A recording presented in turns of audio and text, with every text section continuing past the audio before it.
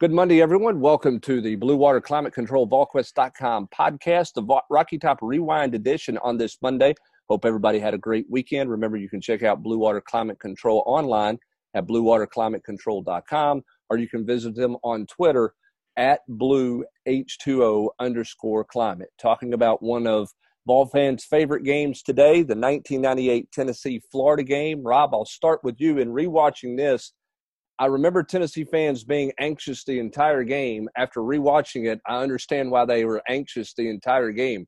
Florida moving the ball up and down the field, throwing the football, but Tennessee finding a way to create a bunch of turnovers. It was a nerve-wracking night for all Tennessee fans in the house. Yeah, I didn't remember Florida convert. They struggled on offense, but, man, they converted some third downs. And third and longs. Third and 11, third and 15. The big touchdown to McGriff came on a third and 11 play. And I didn't remember him eating Tennessee up like that on third down because, the Vols dominated the line of scrimmage. Got tons of pressure on, but the anxiety factor was real. You saw Florida there twice in the fourth quarter with less than 8 minutes to go, get to midfield easily. And, the one Deion Grant snuffed out with what was just a legendary play. And then Tennessee managed to get off the field. But I did not remember the Gators moving the ball like that as a result of just so many third down conversions, one after another. To your point, Rob, they scored that touchdown at the end of the first half, right after converting a third and 22. They get Tennessee gets a huge sack, and then they convert that play. This was a wild game. I had seen snippets of this, but it was it's funny too because obviously folks know my ties to Gainesville. I know Travis McGriff pretty well. I've played in a lot of flag football and pickup basketball games. I know the Jacksons. We covered the 92 game, Willie Jackson. I've played a lot of hoops with him and his kid. I don't know Terry quite as well, but I've played with him. So it's funny kind of watching them, in some of this in their heyday because, Tennessee had no answer for Travis McGriff in this game. And he had a big fumble, but they survived. And it was, whether it was Al Wilson and Raynoch Thompson and Deion Grant's big pick, every time the Vols needed a play, Fred White had a big stop down by the goal line one time. Every time they needed a play, they came up with it. I was 15 during this game, and my grandmother was in the hospital, so I actually spent the night with my papa. So he was not a big sports fan, but I remember we had to leave the hospital in time to get home to watch this game. And I don't know if it's just the TV representation. Brent, you were there. I was not. I don't know if Rob was or not either. But the point I'm trying to make, the kind of overall mood, it seemed like a smoky, foggy night at Neyland. Was it that way? Did it just appear that way on TV? It was hot. It was hot as crap. That's one of the hottest games I've ever been a part of. I've ever stepped through. Just standing, of course, we were in an open-air press box. You were just drenched in sweat because the humidity was just through the roof. It was a September hot night. Tennessee 2 weeks earlier at the Carrier Dome had cramped up greatly. There were all these stories about Tennessee's use of creatine as a part of their summer workout program, and should they use creatine, and is this the downside to creatine, all these cramps that they had. Everybody talked about, the Carrier Dome was so hot. And they sort of cited the Carrier Dome as a big reason why Tennessee suffered all the cramps that they had in this game, in that game in Syracuse. But then you look back at this game in the Florida game, a lot of guys were cramping up that way on that night because it was extremely, extremely muggy. Just a really, really hot night. What was amazing to me in the rewatch was Tennessee's willingness to play deep into the rotation.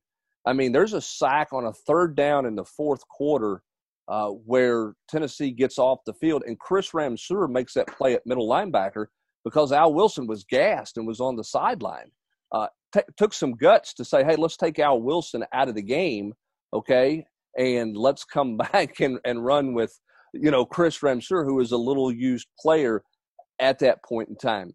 The biggest overarching thing for me in this game that I still can't wrap my head around, and both you guys, Rob, everybody can jump in here, but I've never seen an offensive line struggle to stop an A-gap blitz between the gap between the center and the guard the way Florida did all night long. The fact that they turned so many linebackers loose, Jesse, was just unfathomable to me that repeatedly nobody picked up a middle linebacker. And Tennessee wasn't disguising it. I mean, you knew it was coming, but yet Florida allowed repeatedly that A-gap blitz to get home. It was really remarkable for an entire game they let that happen, even overtime. It was hilarious, too, because it seemed like every time whoever it was that was getting the sack straight up the middle or the pressure or the tipped pass or whatever, it was immediately followed by a replay or a cut to Spurrier just with his hands on his hips and on his knees just looking aghast. You forget, too, about the rotating of the quarterbacks.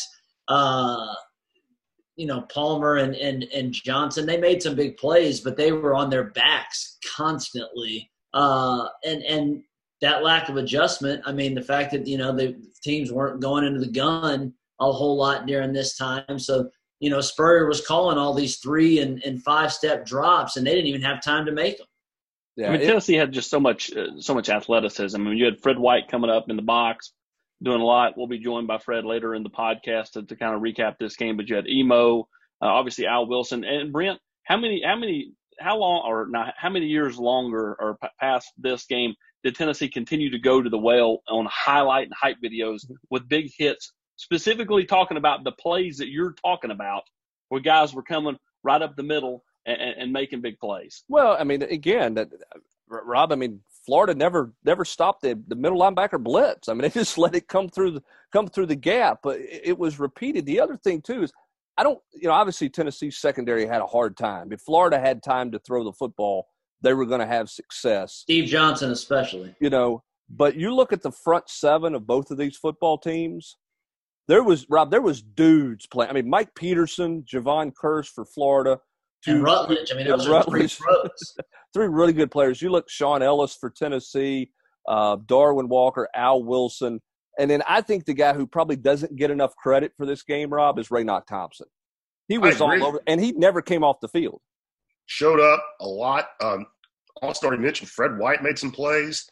And, but you just can't – I mean, it's cliche by this point in Tennessee history, but you just can't say enough about Al Wilson in this game. I mean, they get the stop inside the 5-yard line. I mean, you forget kind of how – I mean, Florida could have – they left a ton of points on the field in this. They get down inside the 5 there early and, have the fumble, and they get down there again. Tennessee holds their short field goal. It was just – I guess I did recall Tennessee really struggled offensively. But, boy, man, the defense has absolutely put this game on their backs and came through. And how about I know Chief liked the blitz, but he was out of control in this one. With the way this game ultimately played out, I do think one of the underrated moments of the game is when Robert Gillespie catches that long pass wide open. It's a huge bust, and he decides to cut it back. Deion Grant gets the tackle, saves a touchdown, and then literally 2 plays later, Florida should have scored again, and it's Fred White with the stop. Fred White makes a play. If Florida goes up 7-0 there instead of just 3-0, how does the game, maybe change a little bit? Because as Rob, I mean, Florida or Tennessee could do nothing offensively, really. By the end of regulation, they only had 235 yards, and a bunch of those came on a heave pass, 2 heave passes, 1 to Peerless Price. So, and the other one being on a fullback, fullback run, a 60-yard fullback run. Yeah. Which, by the way, you do not want to miss the Fred White interview to get him to explain the Sean Bryson fullback run. I promise you it's worth it. I'm not going to give away Fred's story, but it's worth staying around to listen to what happened on that particular play. Go ahead, Austin. That particular play, and then also Jesse brought up Travis McGriff and how he had a big night. But the long touchdown pass to Travis McGriff, and you go back and you watch both the ISO model and then the wide angle model, Fred references the fact that Deion Grant had a great beat on that pass and likely has a great chance to pick that one off, much like he did late in the game with the phenomenal one-handed pick. But he come up cramping, which goes back to what Brent said, 5 minutes ago, talking about the cramping 2 weeks earlier in the Carrier Dome. So if you go back and watch it, it's pretty phenomenal to see Deion Grant make a move on it, and then it all goes dashed away, and McGriff makes a play and touchdown Gators. Yeah, I mean, the overarching thing is this is just about this game was about some individuals making plays, and look, it's an 11-on-11 game without any question.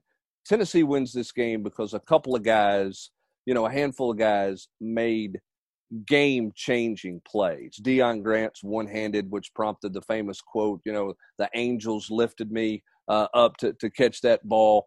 Peerless Price, I mean, poor play by Florida's corner, but Price to be able to track the ball down for the touchdown. The individual play, Jesse, by T. Martin in overtime to get him 14-yard run, yeah. There was nothing that was like X's and O's there. And that's the thing about this game is Tennessee's best players showed up and played really good football. And they made enough plays to overcome Florida's advantages in some areas that they had. That's the thing in rewatching it. It was about some individual plays that Tennessee made. At least that's my takeaway, from the entire game. It wasn't out schemed, and nobody's out scheming anybody, Rob, or anything like that. It's just Tennessee's best players made enough plays to win the game, which they had not done in 97. They couldn't do in 96 when they fell behind 35-0. Their best players didn't play well in those games. Their best players on this night played well enough to win. I mean, Tennessee didn't put a drive together.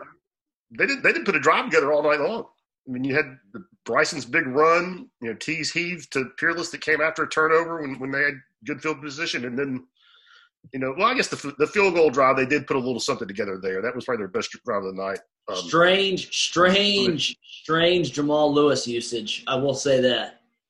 He'd rip off a run for 7 yards, and they wouldn't give him the ball for like 3 plays. And then he doesn't touch it in overtime. And it's not like he was busting off big runs, but he was Tennessee's best offensive weapon, it seemed like, outside of Peerless. And they really didn't get him involved as much as he probably should have been in a game that was such a slog.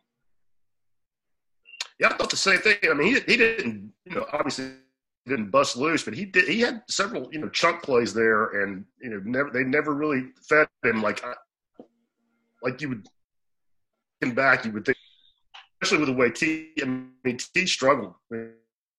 This was before he kind of found himself. To Jesse's point, I would have thought they would be even harder on Jamal. Yeah, I mean, Austin, if it doesn't go right in overtime for Tennessee, Philip Fulmer and David Cutcliffe are getting roasted on Sunday and Monday for the fact that you get the game to overtime and a chance to win, which, quite frankly, in 97, you didn't have a chance to win it in the fourth quarter. You didn't have a chance to win it in 96 in the fourth quarter. I don't care how much you were rallying there. You weren't going to win that game after you were down 35-0. 95, as you were referencing earlier, Austin, they just got absolutely whitewashed in the second. So you finally got, in this 5-game losing streak, 94, they got shut out. So you're in a 5-game losing streak, and you finally got to a point, Austin, where you've got a chance to win it, and your best player doesn't touch it. Yeah, I mean, it's one of those things where, they don't go to Jamal, but T, did just enough with that 14-yard run in overtime to put Tennessee in a spot. And Tennessee did have a big advantage with the field goal kicking because Jeff Hall had been made for that moment. Well, not only had he made it was a chip shot at Syracuse, but it was still a game winner. He made the one in 95 to beat Georgia. I mean, this is a guy that had grown up and lived for these type of big kicks. So getting in overtime to give him a solid opportunity and not having back there attempting a 52-yarder was a big deal. You go into overtime, then you get that 3-point lead, and then you rely on your defense, which had stepped up and stepped up and stepped up all night long. Yeah, I mean, that's exactly what Tennessee did. I mean, they made enough play. Again, leaned on the defense. They were conservative probably until overtime. And again, the three play calls in overtime were just flat out strange. And I love David Cutcliffe, but it was really bizarre to see what they did in overtime. I mean, I get if you want to take a shot on first down, but to come back and do that on second down and put yourself in third and long there was a mite perplexing. But Tennessee found a way and created obviously a huge celebration. I'll never forget By the way, on the TV coverage, you can see me bouncing off of people going into the locker room as the goalpost is coming down, which is pretty comical. If you're really bored and want to watch CBS, I'll say this about CBS: Sean McDonough is really good. You know what? Oh, I mean, he's outstanding. I think he's even better in the Arkansas game. I mean, he was really good as an announcer. He finds that pitch. Yeah, I mean, you may not. I mean, and some Todd people may not like his. You know, well, they had that. This was Terry Don. That's right, Terry Donahue. But I thought McDonough was good. But the other thing, Rob, I remember coming out of that game, everybody was in total euphoria, obviously. And Philip Fulmer's first comments to his team following that win was, what are you going to do with it? Are you going to celebrate it?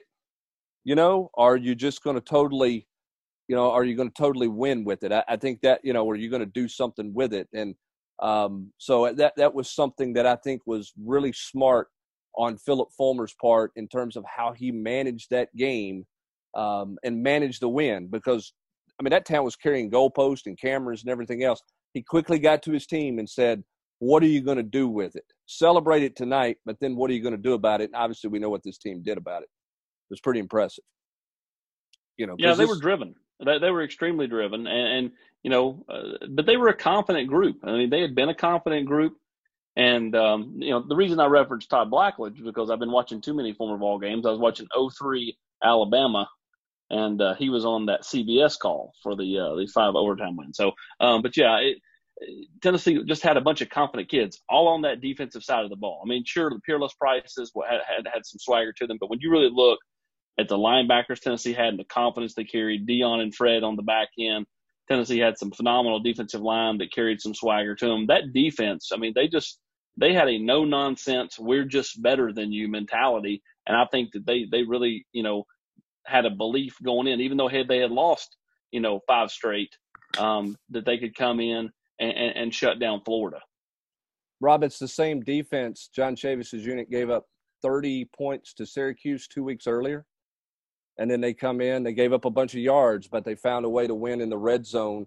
And that was a good Syracuse team. Don't get me wrong. Donovan McNabb was spectacular. Quentin Spotwood, and we know what mobile quarterbacks and John Chavis are like, some kryptonite. But for Tennessee to give up 30 points to Syracuse and come back 2 weeks later and do that to Florida, this is when everybody started to realize Tennessee's defense was really talented. Oh, I don't think there's any doubt. I didn't remember. I mean, I remember Tennessee played really well, but man, they absolutely shut down Florida's running game. And, you know, not that the Gators leaned on that, but Spurrier always, I think, you know, ran it better than people credit for. You know, they just think about fun and gun.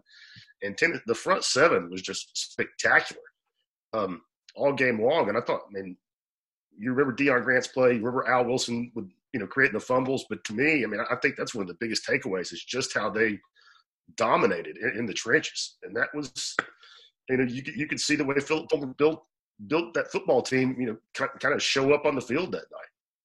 Yeah, I mean, absolutely. That's what Tennessee did and who they became. You know, Jesse, I've probably told this story before. I remember all the scrimmages leading up to that season in August, and everybody knew Jamal Lewis was a good player. Tennessee was bringing some stuff back on the offensive line, but it was all about T. Martin. And the takeaways from the scrimmages were that just Tennessee couldn't score. I mean, I watched a couple of scrimmages where, you know, Tennessee just could not score at all in the scrimmage.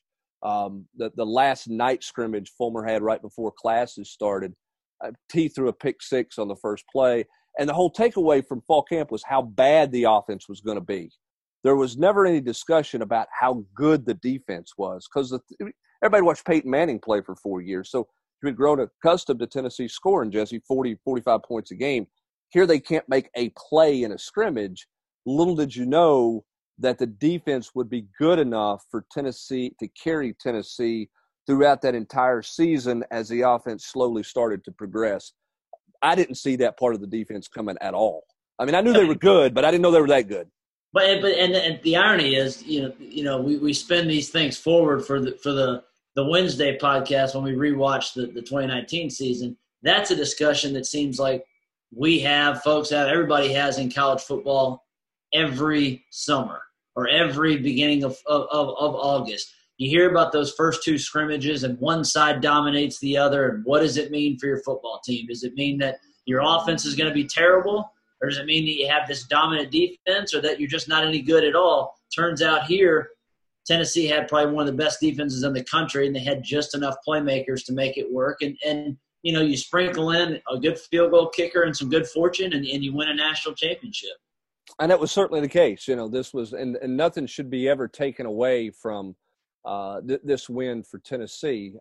But they did have good fortune in the fact that they created turnovers in the red zone. I don't know how many times you play this game and a team turns it over 5 or 6 times, that you give up the amount of yards. I mean, Florida, Rob, you mentioned this, was great on third down. If you give up that many yards of offense and a team's that good on third down, the chances of you winning that game aren't real good. But Tennessee forced enough turnovers to win it, which kind of became what Tennessee was about, all season long. They dominated later on down the road even more, but they did have good fortune, and they had good fortune in this night with the turnovers they created, creating a and where they got them. I mean, they were huge. I mean, it's just they get the one that sets up their own touchdown to Peerless, I guess, on about Florida's 35. They get one inside their own 5-yard line. They recover in the end zone. I mean, that's 14 points right there. That 7 on from Florida, 7 that Tennessee gets 7, and just those two alone totally changed the complexion of the game. Not just Deion's interception. I mean, that negated what was going to be a golden Florida scoring opportunity and maybe even a touchdown if I guess, was it Palmer? If he puts it on the money, the guy had him beat. I mean, right. No matter what Deion did, if it's a good throw, he walks in. Yep, it certainly did. And there was plenty of opportunities there, but when a play was there to be made, Tennessee on this night capitalized and found a way to win the football game. Hey, remember, allergy season is here. We all know that. And allergy sufferers, you're looking for cleaner air and a better place. Do you know that you can look at the pollutants in your home? There's more in your house than there is outdoors. For more information on how you can help your allergies in your home, give Blue Water Climate Control a call, and they can look and do a consultation with you and talk about various ways they can help you in your house with allergies. So give them a call at 865-299-2290. Don't forget to mention VolQuest. And, of course, if you have any air conditioning, heating needs, Blue Water Climate Control can take care of that for you. So be sure and check them out online at bluewaterclimatecontrol.com. He called himself a safety. He was a linebacker on this night as Tennessee beat the Florida Gators in 1998. That's Fred White from Griffin, Georgia. We're going to talk to the Tennessee safety turned linebacker on Tennessee's big win that night in Knoxville in 1998, which set the scene for the rest of the season for the Vols. That's coming up next as you listen to the Blue Water Climate Control VolQuest.com podcast, the Rocky Top Rewind edition. The pride of Griffin, Georgia, Fred White joins us on the program here talking about that game, talking about that season along with Austin Price. And, Fred, I keep thinking about this. You and I have talked about this multiple times.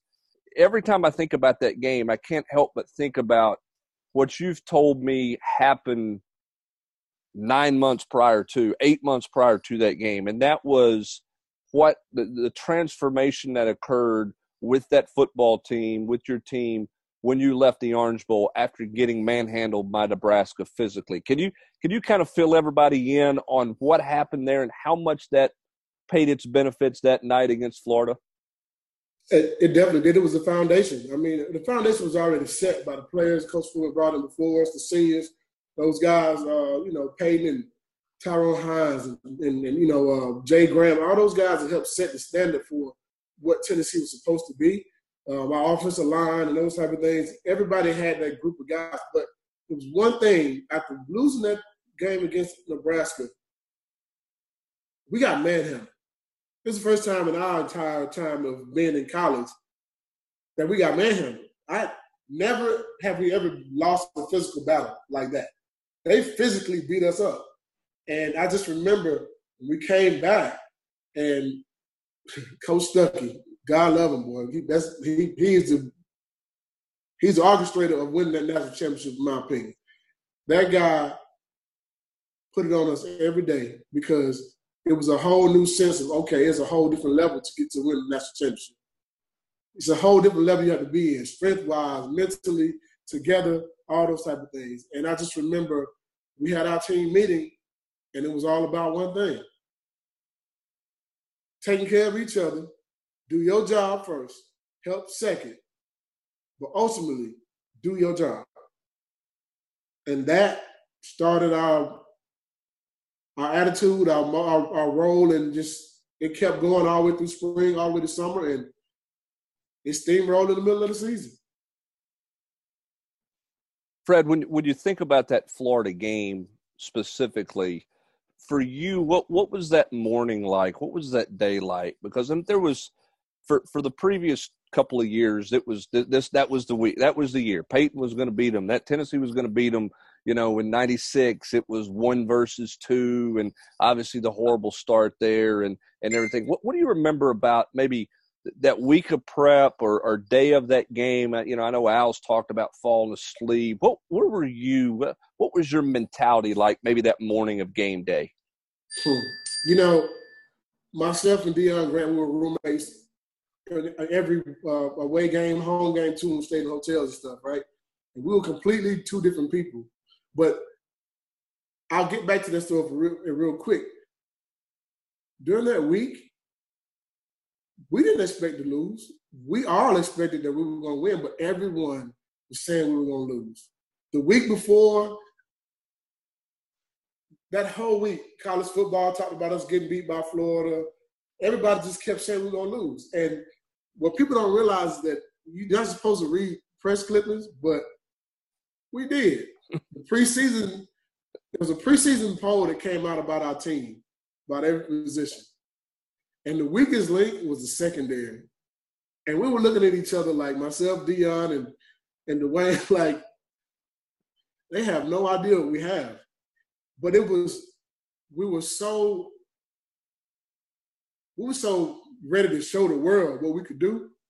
That week, we practiced our best practices. We had one bad practice that week, and that was on Wednesday. And I'll never forget Coach Fulmer going off, and just like when we went to the locker room that night, it was like everybody was kind of dejected a little bit. But then on Thursday, we flew around to the ball.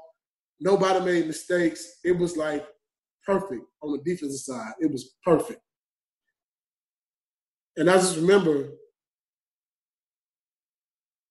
that next day, on Friday, we always do like a walkthrough, like a dress walkthrough. And I never forget, we always played like a little football game. Like somebody like Sean Ellis would be playing quarterback, and like everybody else would be playing offensive linemen or receivers, and we'd be like just playing like a little tag football game, right? We did it every game. The years before, leading up to the Florida game, they make us stop doing it that Florida week. And I never forget, we went out on the football field that Friday, and we were playing this game. We get ready to start that game, and the coaches were like, we don't. And everybody just looked at the coaches like they were crazy, just kept moving. They kept playing our game. We did everything like we did every other week. We weren't going to stop because it was Florida. We did this every week. So we did it. That little game was so fun. It got everybody loose. And the coaches even started laughing. They kind of loosened up a little bit. It was like the elephant was off our back. Man, listen, let's take care of business. We know what's going to happen now. Everybody was still even keeled and like so focused. That's the most focused I think we've ever been. Even more so than the national championship game. I think that was the most focused I've ever seen my football team, my teammates, because nobody played around like outside of what you're really supposed to be doing. But everybody just kept the same even keel the whole season. But that game, we made it all work because we basically showed the coaches, we're not going to change what we do in our routine just for a team. And I think they felt like afterwards that it was the best decision. Take me through the pregame. Obviously, Florida carried a certain bravado because of the way that Spurrier kind of led them. And the fact you hadn't won this game since '92. Trying to get over the hump in one of these type games, a lot of it's just belief. So take me through pregame. Anything you noticed maybe in pregame that stood out to you? I was talking about myself and Deion being roommates, and that's what you just asked brought that thought process back up. And it's in the same line of what you just asked. You know what we were doing? watching college football game day. And they picked us to lose. So everybody walked out of their hotel room about at the same time to open the doors in the hallway like, man, y'all heard that? Y'all hear that? Like, they just said we were going to lose. And I remember walking in the room and Deion was standing in there. He was just like, man, we got to go out here and play our best ball. They don't believe in us. Don't nobody think we can win. And I remember him saying this too. And they told us we were the weakest link. And literally, bro, focus. Walking in the stadium, doing a ball walk that week. You know, I was never awake from the hotel to the stadium. As soon as we get on the bus, I took my nap right then. I took my nap, and by the time we got to the stadium or to be able to do the ball walk, we would go in and have a team meeting first. So I would take a little quick nap during that time period. So I never looked at the fans on Neyland Drive and the ball. I never even saw that stuff because I always took a nap right during that time period. I always did. That was the first time I ever even noticed the fans on Neyland Drive. We were driving up to the Gibbs Hall to get off the bus. We're going to our team meeting. And I just remember everybody had on headphones. When I say focus, it's like a movie to me. It was like so focused. You could cut the tension in the room with a knife. It was just like everybody was ready to explode. And when we did the ball walk, it felt like it was extra loud. Warming up, just knowing Steve Spurrier on the other side, and just wanting to beat his butt. I wish I could say a few other words, but you just, can. you know, and it was, yeah, it was kind of like when we opened through the tee, running through that tee that day was a difference for me. I felt like somebody shook up a bottle of Coke and just let the top off, and then we came through the tee. That's how it felt to me. So tell me, let's get into the game itself a little bit. I mean, Florida's moving the football. They're having some success. You guys just kept finding a way to get in a stop, making a turnover. I'm assuming going into that game, and you knew it in the first half of that game, it was going to be low scoring. It was going to be, you know, one key mistake was going to be the difference in the game. How do you play loose? How do you play focus and not play pressure, you know, feel the pressure during the game, knowing one mistake might be the difference? Because nobody saw a lot of points being scored in this match. You know, I'm going to give my credit to this for this answer to Coach Chavis, Coach Brooks, Coach Caldwell, Coach Ramsey. Those guys got us ready. That's how you don't win the game on Saturday. You win the game during the week. And they got us prepared. And we were ready. I mean, your coaches really – Dwayne Goodman said this during that week. He said, man, y'all realize we playing all man-to-man coverage. We was blitzing and we blitzing Florida. He said, man, when have we ever had a game plan like this against Florida? They got to think we can win. Or they think we ain't got no shot at all, one or the other. They either think we going to win or they think we don't have a shot in the world, so we got to throw everything at them. But it just told you got to go out there and play ball because we were going to be in man-to-man coverage pretty much most of the game. All right, so let's flip it to the Tennessee's offensive side. You went against that group all week in practice. How much had they repped the quick pop to Sean Bryson during practice? And that guy, you know, went on and played a lot of tailback in the NFL, but was a selfish player to play fullback for you guys. And probably the fastest guy on the team. Probably the fastest guy on the team, seriously. So had they practiced that much at all? Yeah, I had never even seen that play before. Not in practice. I haven't. They didn't run it against us. I mean, they might have ran against the scout team all week, but they didn't run it against us. I mean, so no, for him, that touchdown run he had, of course, we knew if Sean Bryson got a step on you, you weren't going to catch him, period. Plain and simple. We didn't know that play was happening. And if you know the story behind that play, by the way, T called the wrong play. He called the wrong protection for that play. He should have got knocked out, but he didn't. They didn't even see him. And once he got past the linebackers, it was over. But like they called the wrong protection for that play. You think would T own up to calling the wrong protection now? I think he will.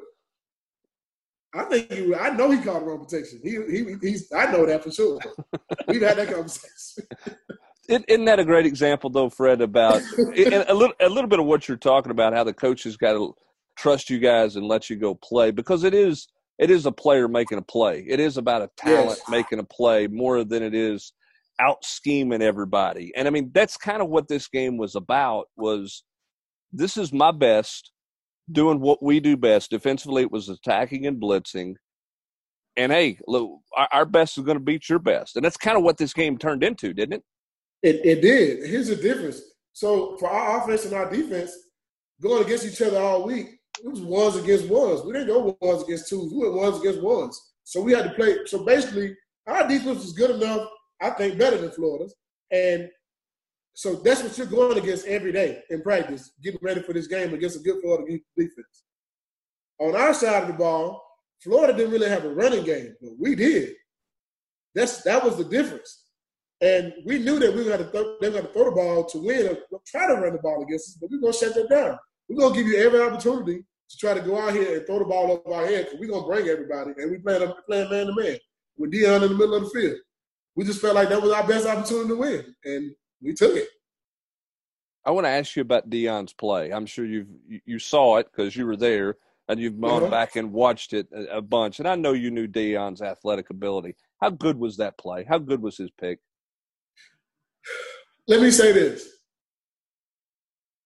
Out of all the things I've seen Deion do in practice and in games, it's probably number 5 of the best plays I've seen him make. Seriously. And we expected for Deion to do stuff like that. He did that in practice all the time. Ever since he came to Tennessee as a freshman, we saw that. And we couldn't wait to see him play. I mean, he gave us a whole different weapon. Keep in mind, we got a coach who loves to blitz and put fast linebackers on the football field, fast defensive ends, a lot of speed on the field, right? And then you got a guy who can cover center field. It's the perfect storm. Like I said, I watched Deion make plays in practice that I couldn't even believe could be done. You know what I mean? So the play I saw in Florida, it was expected. I mean, we expected for Deion to do something like that. He would have had 2 of those. Travis McGriff caught a touchdown pass down the sideline. Deion caught a cramp going to the ball. If he didn't catch a cramp on his way to that ball, he had 2 picks in the game. I mean, you just couldn't throw the ball deep when Deion was in the middle. He was going to take it.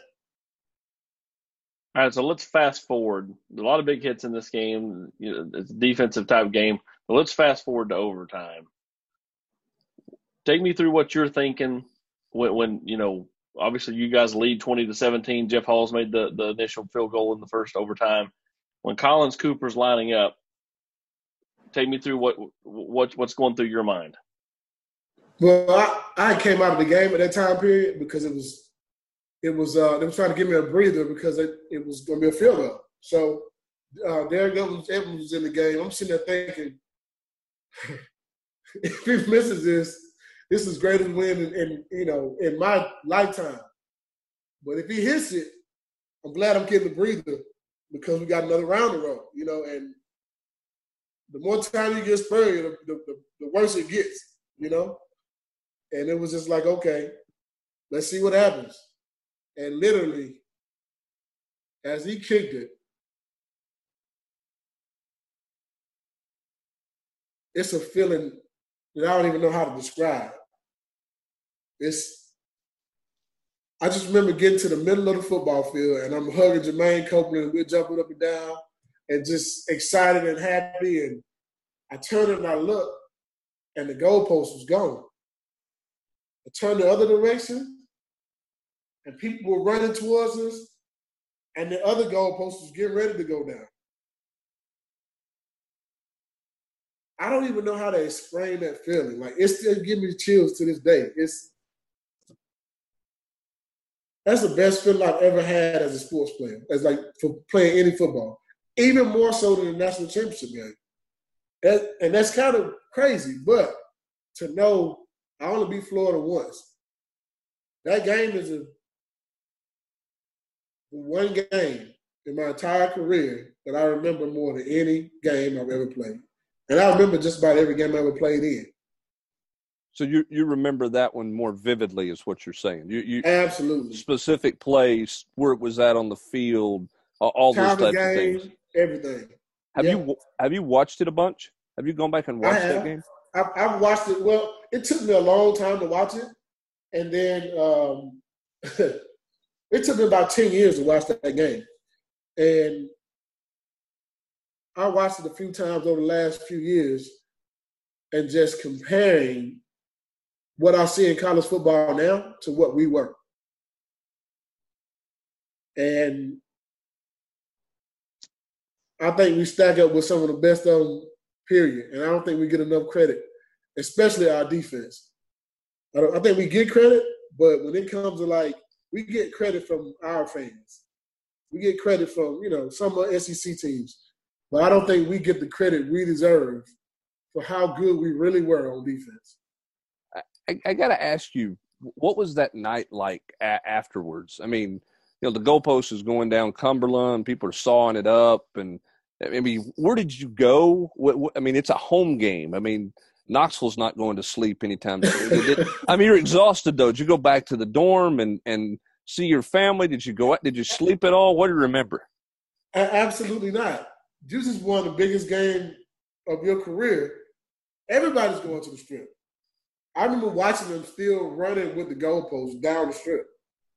It's like I said, it's like the best sports moment of my entire life. That's a movie, man.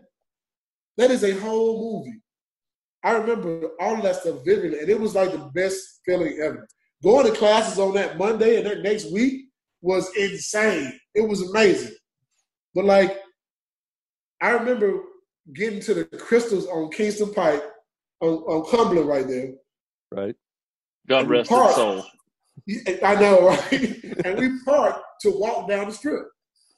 We parked right there. We're not supposed to park right there, but we had a friend that worked there that let us park. So we walked down the Strip, and, like, the Strip was still partying. I mean, all night long. All night long. I'll never forget my older cousins that came to the game. They came in from Jacksonville, North Carolina. They were in the military.